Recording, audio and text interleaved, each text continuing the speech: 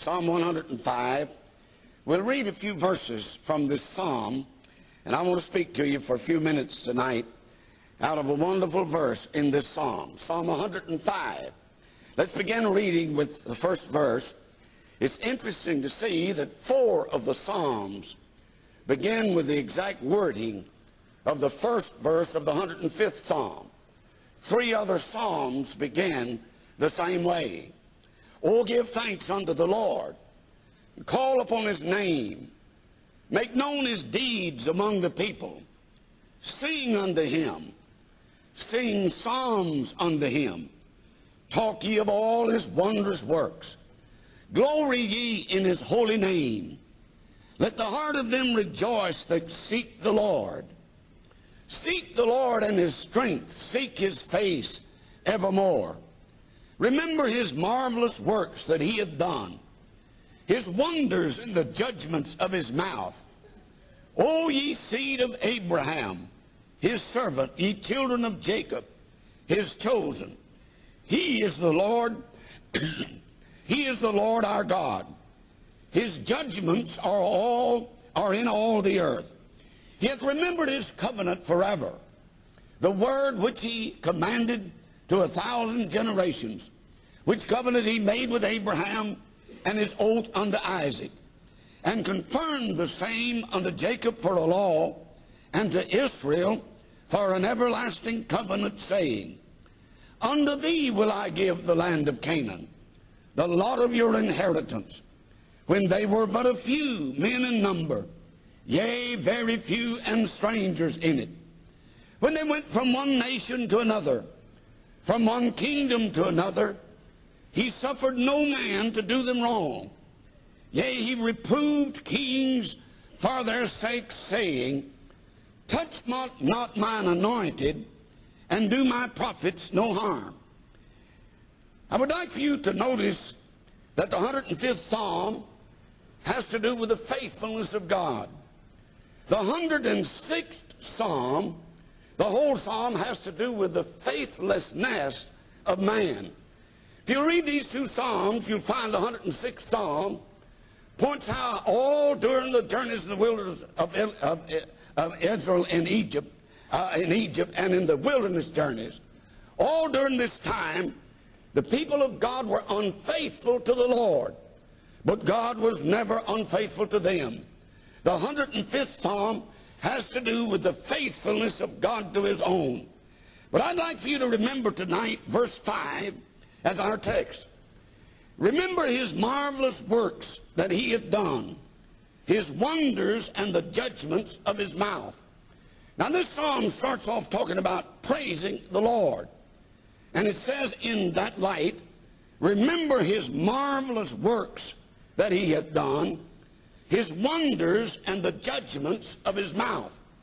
I find in this verse that God says, remember his works, remember his wonders, and remember his word in praising the Lord. You know, this word tonight reminds us that a Christian ought to ever praise the Lord. Christians have much to be thankful for, and Christians ought to always have praise for God. There's some things that a Christian ought not to ever think about and ought never to do, and you cannot do them if you're praising God. If you can praise God, you won't be critical. If you can praise God, you won't be in melancholy. If you can praise God, you'll be a happy Christian. If you can praise God, you'll eliminate a lot of things in your life that might grieve God. Remember, he said, his marvelous works that he hath done, his wonders and the judgments of his mouth. Most people remember some unpleasant things. God said, remember these things. I know some people tonight, because they remember something in the past. Maybe not something they have done, but maybe something someone else has done. It affects their whole Christian life and affects their whole Christian experience. God said, remember his works and his wonders and his word. A Christian is not to remember something unpleasant that's happened in their life. I've met a few people in my lifetime whose whole life had been affected because of what they remembered and what they were holding in their mind. I've mentioned in this church before that we had many years ago a young couple here who were saved. Both of them sang in the choir, and they were burdened for the parents of the young lady, and they asked me to go visiting on these older people. I remember visiting in that home, and I began to talk to them, and they listened for a little bit. Then the man spoke and said, "I never expect to go to church again as long as I live." I continued the conversation, and I asked him if he believed that he was saved. He said, "I believe if anybody gets to heaven, I'm going to get to heaven." But I said, "Well, then why is it that you say you'll never want to go to church again as long as you live?" This man, probably 65, 68, 70 years of age, said to me, "Well, 40 years ago, I had an experience that soured me on going to church, and I've never forgotten it, and I've never gotten over it." And I didn't tell him to tell me the experience, but he told me. He said, "We were attending church, and we were happy in a church. And one night we went to a church supper," he said, "and my wife was asked to bring a pie." He said when my wife started to cut the pie that we had brought, a lady said to her, "Don't cut it in 6 pieces like you're doing. Cut it in 8 pieces. He said, "My wife said, I don't cut my pie in 8 pieces. I cut my pie in 6 pieces. The lady said, "But we cut our pies here in 8 pieces, so they'll go further." He said, about that time, I stepped up to my wife and I said, "You pick up our pie and we're going home." And believe it or not, he said, that's been 40 years. I've never been to church since, and I'm never going again as long as I live. He was mistaken about that. He came one time because they rolled his casket down this aisle and they put it right in front of this communion table, and I preached his sermon, his funeral sermon. But he's remembered something for 40 years that absolutely kept him from the house of God and kept him from being a happy Christian.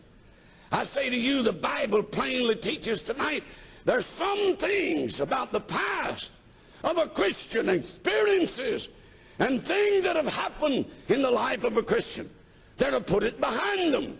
Like Paul said, forgetting those things which are behind. And I believe there's many a Christian tonight whose life is affected by something that happened in the past. Maybe not some sin you committed, but something that grieved you, hurt you, and bothered you. God said, don't remember those things. Remember the work of God and the wonders of the Lord, and remember His Word. But many times people remember the wrong thing. I know a person who's going on 74 years old, and several times in my life this person has told me something I knew about at the time. When in their teens, their late teens, this person was severely punished by a parent. Now the parent's dead and gone, and the parent's in heaven. But more than once I've heard this person tell about the punishment of a parent who meant it for good. And this person has never forgotten it, and tells it with a sad look on their face, and speaks of the wrong that was committed unto them.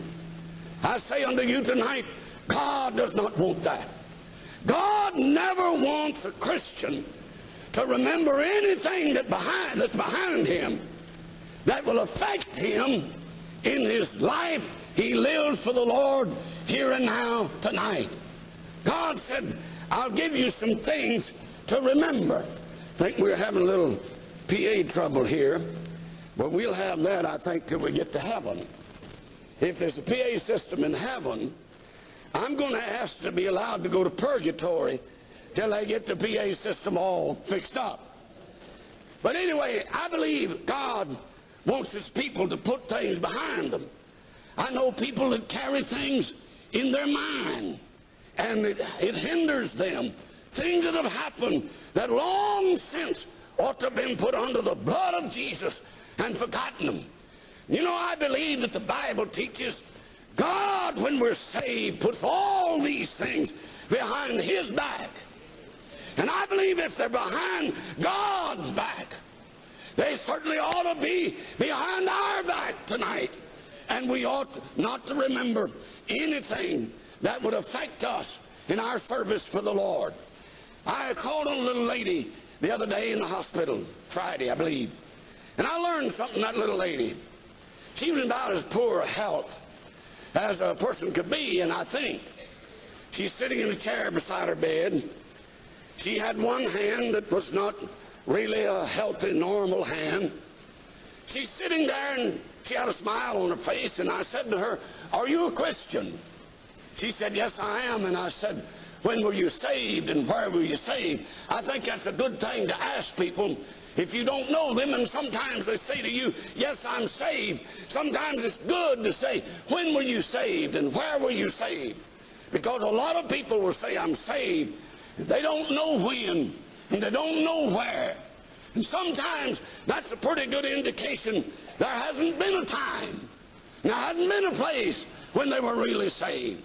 But I said to this little lady sitting in the chair, I mean in terrible health, I said to her, "Are you a Christian?" She said, "Yes, I am." I said, where were you saved, and when were you saved?" She said, "I was saved last October." I think she said the 13th day of October. I was saved and I was baptized. I said, "Well, where did that take place?"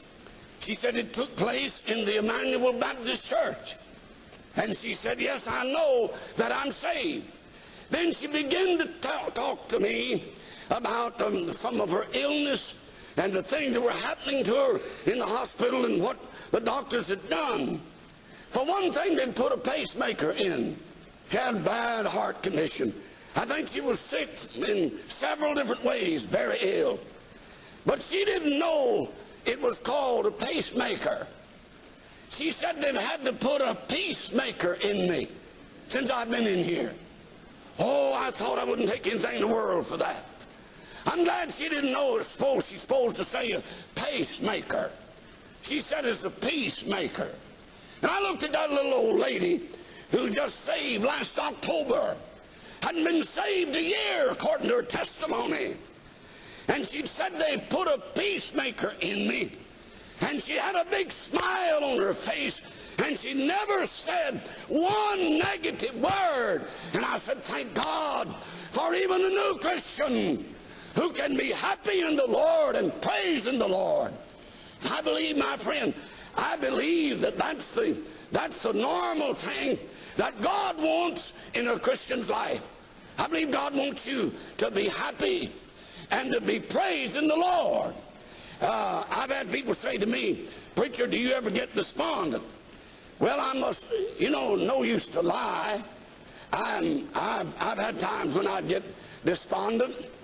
But I want to tell you the best remedy in the world for despondency.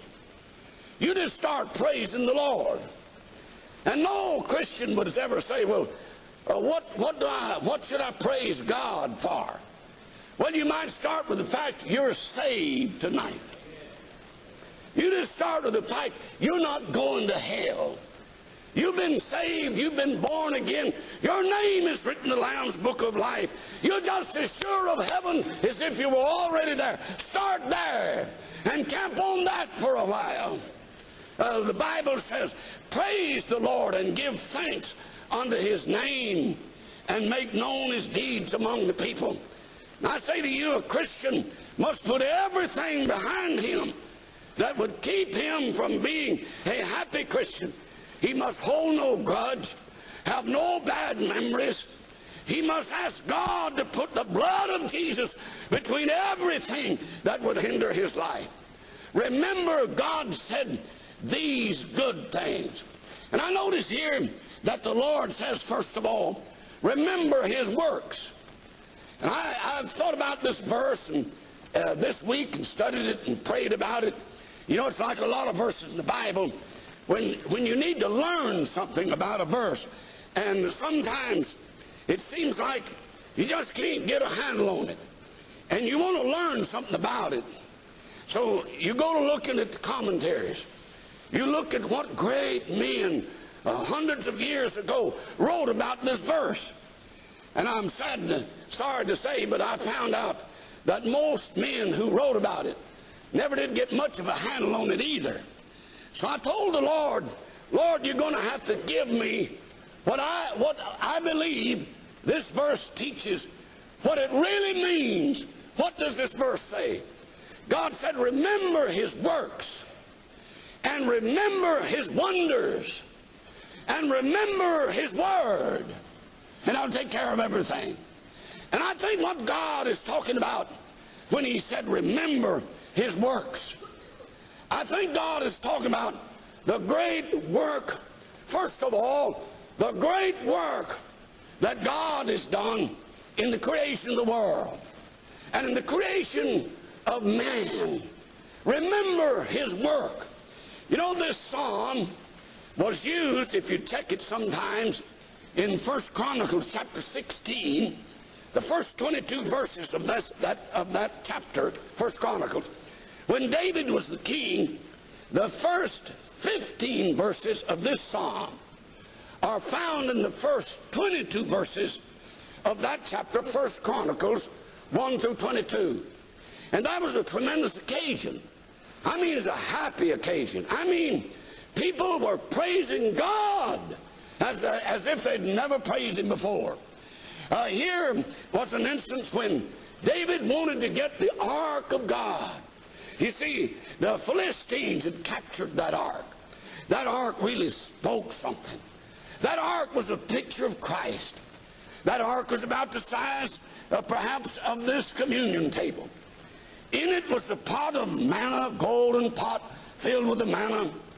In it was the shepherd's crook of Aaron that bloomed and budded, speaking of the resurrection of Jesus. And in it were the broken tablets of the law. And over it was the mercy seat, where the blood was sprinkled. And this sacred, wonderful thing that belonged to God and his people, the Philistines had stolen away. David said, I want the ark back. I want the ark where it belongs, behind the veil in the Holy of Holies. And he said, this is what I'm going to do. I'm going to make a brand new cart. It's going to be a great occasion. We'll make a new cart and have cows, cattle to draw it.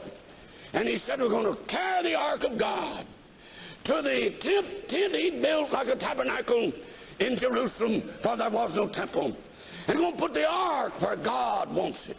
Only thing wrong, David didn't start out to do it like God said do it. God never said take it in a new cart and have the beast of burden to draw it. God said let the priest carry it. And God had put rings in it and a stave through the rings. God said, I not only have a place where I want it, but I have a way that it must be put where I want it. David tried it his own way. The oxen drew the cart and one of them stumbled and the cart kindly moved, and a man reached out his hand by the name of Uzzah and touched it, and God took his life. David became angry with God. But then God spoke to David, and David said, let us find out how God wants it done. And when he found out how God wanted it done, the priests to carry the ark, put it in its place. They did that as a happy occasion. People praised God, for the Lord, that which represented Christ, was right where it ought to be. And I say to you tonight, when a Christian puts Christ where he ought to be, not just prominent, but preeminent, in the first place in the heart and life of a Christian, there will be praise and rejoicing in his heart. And because the reason that a lot of Christians are not praising the Lord is because the ark is not where it ought to be. Christ is not where he wants to be. And that's not just in a prominent place in the life of a Christian, but in the preeminent place above all is where God wants His Son to be in the life of a Christian. When that happened, they began to praise the Lord. They were happy. They were a happy people. And this psalm is a part of what they said on that happy occasion.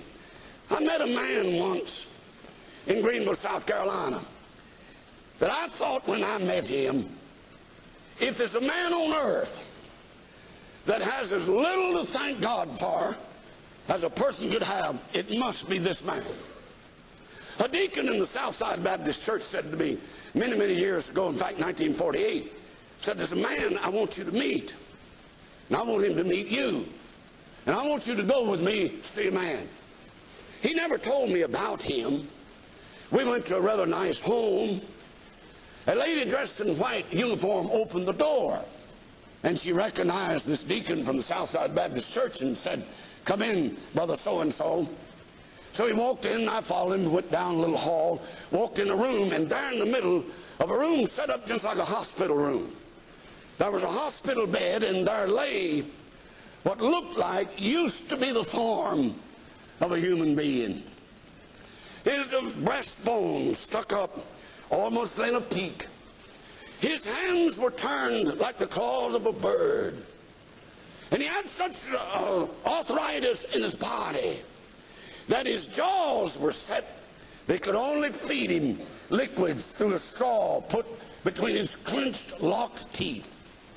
And I walked up to that bedside, and to tell you the truth, my heart was melting. I never saw a more pitiful human being. Then the deacon began to speak, and the deacon said, this is Brother Jones. He said, Brother Jones is a wonderful Christian.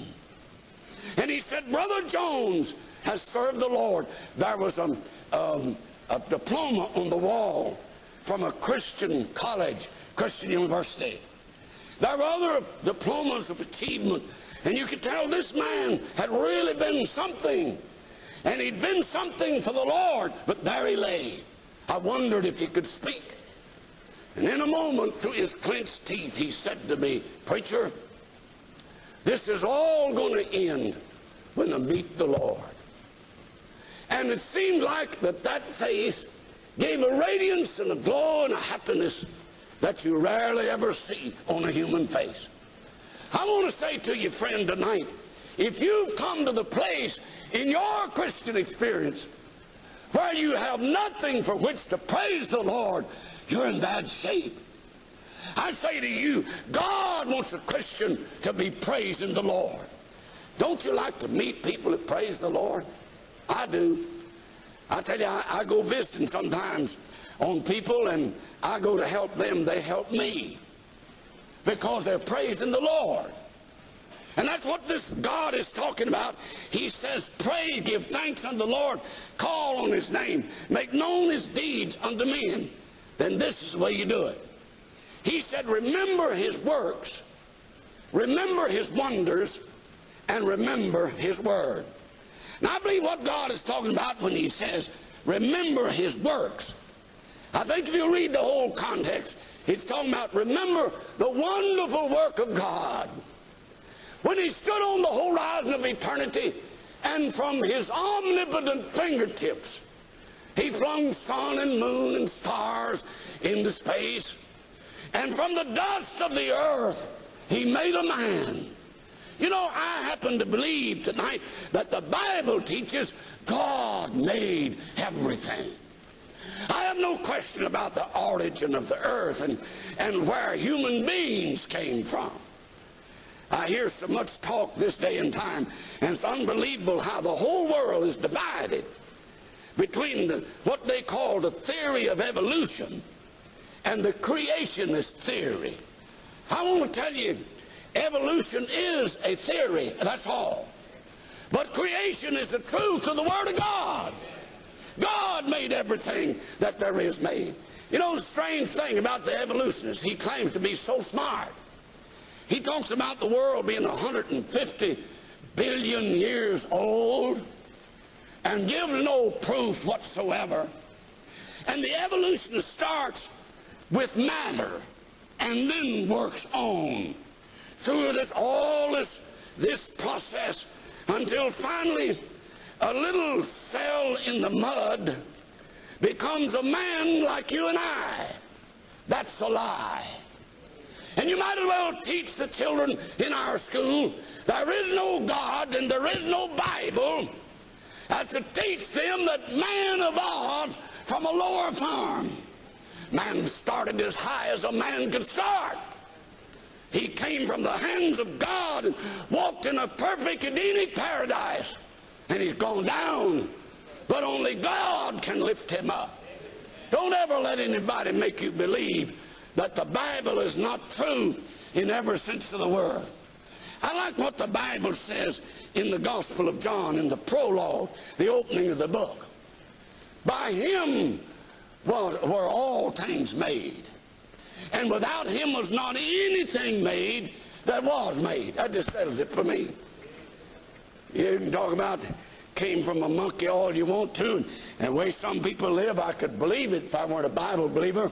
But nobody's going to make me have monkeys for my ancestors.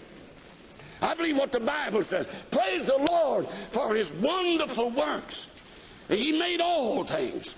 In fact, Paul expanded on that verse and he said, for by him were all things created that are in heaven and in earth, visible and invisible, whether they be thrones or dominions or principalities or powers. All things were created by him and for him. That's what the Bible says.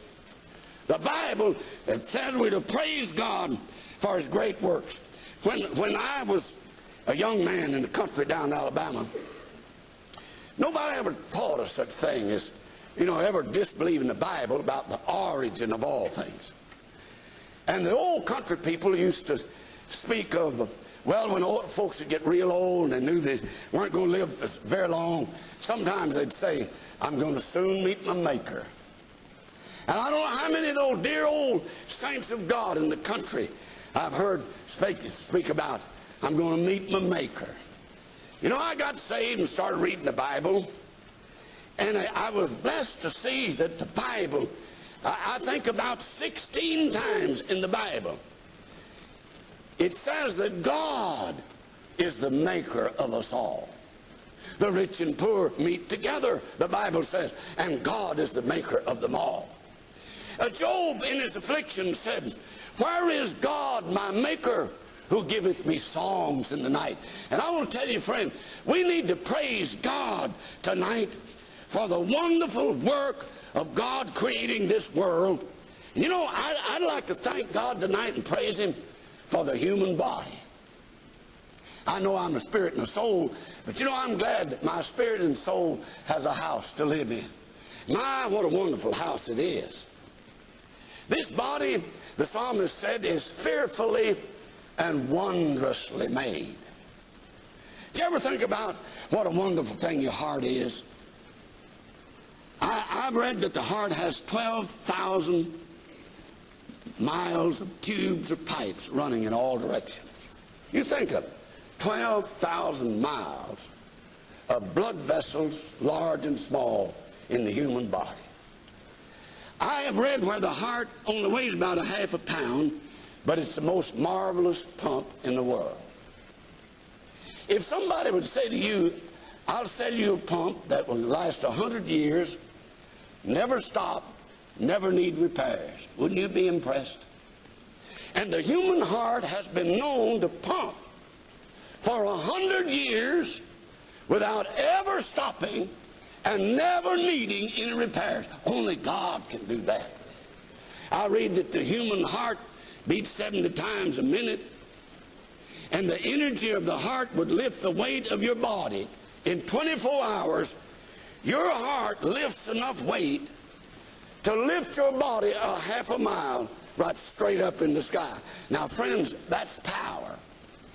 And only God can do that. There's nothing in this world like so beautiful and perfect and wonderful as the way God made the human body. So the Lord said, praise God for his works. And I just thank God tonight for the works of God. He made the world. He made me. J.C. Massey used to tell about his little daughter. They told her at school different theories about where things came from. One day a teacher said that the moon is made of green cheese, because he didn't know what it's made of, didn't know anything about it, didn't believe in God, so he just threw out something. The little girl went home. She told her dad, Dr. J.C. Massey. She went home and said, the teacher said today the moon's made of green cheese. And J.C. Massey's heart nearly failed him. He thought, oh my, they've sown that seeds of falsehood in the mind of my little girl. And he was greatly disturbed. But the little girl just smiling and as happy as she could be. And she didn't wait for her dad to make corrections. The little girl said, but I know that's not true. Because you said, you know, you have to have milk to make cheese. And she said, the moon was made on the 4th day, and cows weren't made until the 5th day. And she just went on about her business and said, so you couldn't, the moon couldn't be made of green cheese, could it, Daddy? He said, no, and that just settled the whole thing. You know, it's a wonderful thing when you believe the Bible and just take God at His Word. Oh, some people in our classrooms and universities and in all the schools where our children go are trying to teach people that they're to forget about this thing of the great work of God who made everything. God said, remember it. You know, if you'll remember, God made everything. God made this world, and God made me, and God made you. You won't worry so much about what's going to happen to it. I believe God's in control. I don't think this earth is just like a runaway train. I think my Heavenly Father's driving. And I think when you come to believe just what God said, you're going to have rest in your heart and peace in your soul about what's going to happen to it. God said, remember His wonders. I asked the Lord, what does this mean? And I believe the context shows that God is saying, remember the miracles of God. And God is specifically saying, remember the wonders or the miracles that God wrought in the land of Egypt. And do you know tonight, if it weren't for the miracles God wrought in Egypt, Israel would still be in Egypt. And it was only by miracles, and especially the blood of the Lamb, that the people of God were delivered from the bondage of Egypt. God said, don't ever forget, just remember that God works miracles. You know, we got miracles all around us. I opened a book tonight, and I read from it. And a preacher gets up and he preaches, he opens a book, and that book itself is a miracle. And no miracle like the Bible. The Bible is a miracle. It's inspired of God, of course, but this Bible is a miracle. No errors in it, no conflicts in it. No one's ever proven anything wrong about it, and never will. They've sunk it by the boatloads, burned it by the piles, assailed it with the so-called greatest minds of the world. But here it stands tonight, the perfect Word of God. And every time somebody does what it says to be saved, they get saved. The Bible is a miracle. You know, Jesus is a miracle. The Son of God, pre-existent, taking upon Himself a human body. No wonder old Isaiah said, you shall call His name Wonderful. He shall be called Wonderful, the mighty God, the Prince of Peace, the everlasting Father. Jesus is a miracle. I mean, one who never sinned. I mean, one who was perfect. One who walked in a human body for 33 years and one day said, who convinceth me of sin? Jesus is a miracle. I've already suggested the human body is a miracle. A Christian is a miracle. Christian is a greater miracle as you'll ever see in all of your life. The Christian knows something no one else knows. He believes something man says is impossible. He sees something man says you can never see, and he chooses his own father because he chooses God as his father when he gets saved. Christian is a miracle. And God said, don't ever forget the wonders of the Lord. You know, I may be speaking to somebody tonight who needs a miracle. Now, I'm not talking about foolishness. I'm not talking about trying to fool somebody. like trying to say, let me touch you and you can be well. I'm not talking about what some people call miracles that have to do with healing, wealth, and so forth. I'm talking about a God that can do the extraordinary thing. And I don't think there's any doubt but what I'm speaking to somebody tonight who's saying right now, oh, I need God to do something miraculous for me. I need God to take me out of this dilemma. I need God to deliver me. I need God to help me. I need God to do something man cannot do. I need a miracle tonight. God said, remember his miracles, his wonders. And I say to you tonight, God can do miraculous things for us as a people of God when we just give God a chance and yield to him and let him work in our lives. I like what the old wino said when he got saved. Somebody said, do you believe that story about turning water to wine? He said, well, I do, because he said, I know God turned wine to bread and milk and food and clothes for my little family. So I'd have to believe he could turn water to wine, because he took away my drink and he gave me provisions for my family and peace in my heart. And I want to say to you tonight, whatever you need, I don't care what it is.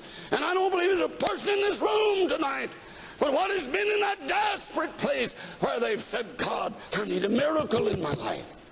I need a miracle in my home. I need a miracle in my heart. I need a miracle in my life. I say to you tonight, remember the wonders, the miracles of God. He's always done them, and God's still able to do them. You know, God's power hasn't diminished. God's love hasn't changed. God's ability is not weakened. God can do anything. When you come to the place as a Christian, when you believe that God can do anything in this world that needs to be done, then you've reached a wonderful place in your life. Remember his wonders. Then the Lord said, remember his judgments, and that's one of the names of the Bible. One of the 10 titles given in the Bible in the 119th Psalm. The word is called the judgments of the Lord. So God said, remember his word. And I was just thinking this week some about the words of Jesus. Did you ever see a red letter edition of the Bible? The words of Jesus in red. I just got to think about the words of Jesus. I thought of that wonderful time when the old Pharisees and enemies of the Lord sent some officers and soldiers, said, now you go arrest him. We got to put an end to this Jesus business. You go arrest him. And they went, and Jesus was teaching and preaching. And they went and listened to him, and they came back empty-handed. And they said to them, why didn't you arrest him? And they'd been listening to him, and they said, never man spake as this man spake. And I'll tell you, friend, you'll never hear any words like the words of Jesus. Remember his words, the Bible says. In the 4th chapter of Luke, Jesus preached his first sermon in his hometown in Nazareth. And when Jesus spoke, he spoke from the Bible. He opened the Old Testament, the book of Isaiah, and he spoke to them the wonderful truth of God. And the Bible says, and all of them bear witness and wondered at his gracious words. You know, there are no words in the world like the words of Jesus. People could say the nicest things in the world to you, but a man needs to hear what Jesus said.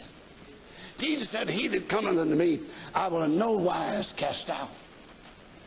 Jesus said, if you believe on him, he said to Nicodemus, God so loved the world. He gave his only begotten Son, whosoever believeth in him should not perish but have everlasting life. No words in the world like the wonderful words of the Lord in this book. I remember years ago, I think maybe about the time of the beginning of this church. So I would say 44 years ago at least. I remember one night, a little after midnight, the phone rang in our home, and a man said, Mr. Malone, I need help. And I need you to come to my home. Would you come? I said, just give me the address. He gave me the address out Dixie Highway, out in the Waterford area, a little further. And he gave me the name of the street. He said, turn on that street. And he said, I'll have a little porch light on. And he said, I think it'll be the only porch light on this street. He said, you come to that little porch light, and that's the place. I'll never forget, about 1 or 1:30 in the morning, I had hurriedly dressed, and I drove out the Dixie Highway, and about a 20-25-minute drive, turned on the street and found the house was a little bulb, looked like about a 50-watt bulb out on the porch, and the light was on. And I stopped the car and I walked up, and there was a screen door, and a man stood in the door, and it was rather dark behind him. But he opened the door and he said, Mr. Malone? I said, yes, I am. He said, come on in. I stepped in the living room, and in the living room he said, oh, I need help so bad. He said, my wife's an alcoholic, and my wife is wrecking our home and our lives and our children. He said, I need help. I said, where is your wife? He said, she's back here. He led me back to a room, and there's a little lamp, a little shade on it, and a little dim light, and by the side of the bed. And there lay in that bed a woman tossing and writhing in anguish and under the influence of alcohol and drinking. And he said, my wife needs the Lord. I sat down by the bed and I began to read the Bible to her. You know, it's wonderful what the Word of God can do to somebody under the influence of something of the devil. And I began to read the Bible to her. And she quieted down just as quiet as she could be. And she lay staring at me. And I said to her, have you ever been saved? She said, I couldn't be saved. I said, why? And she said these very words to me, because I killed a man. I said, you killed a man? She said, yes, I killed a man in West Virginia. Said, I shot a man who stabbed my 16-year-old brother, and I killed him. She said I was acquitted, so to speak, though she didn't use that word. I was cleared of it. But she said, I've never been able to get over the fact I killed a man. And she said, God couldn't save me. So I took the wonderful words I'm talking to you about tonight, and I sat there by that bedside that night, and I said, you know, there's no sin in the world God can't forgive. The Lord could save you. The Lord could save you tonight. That's what He wants to do.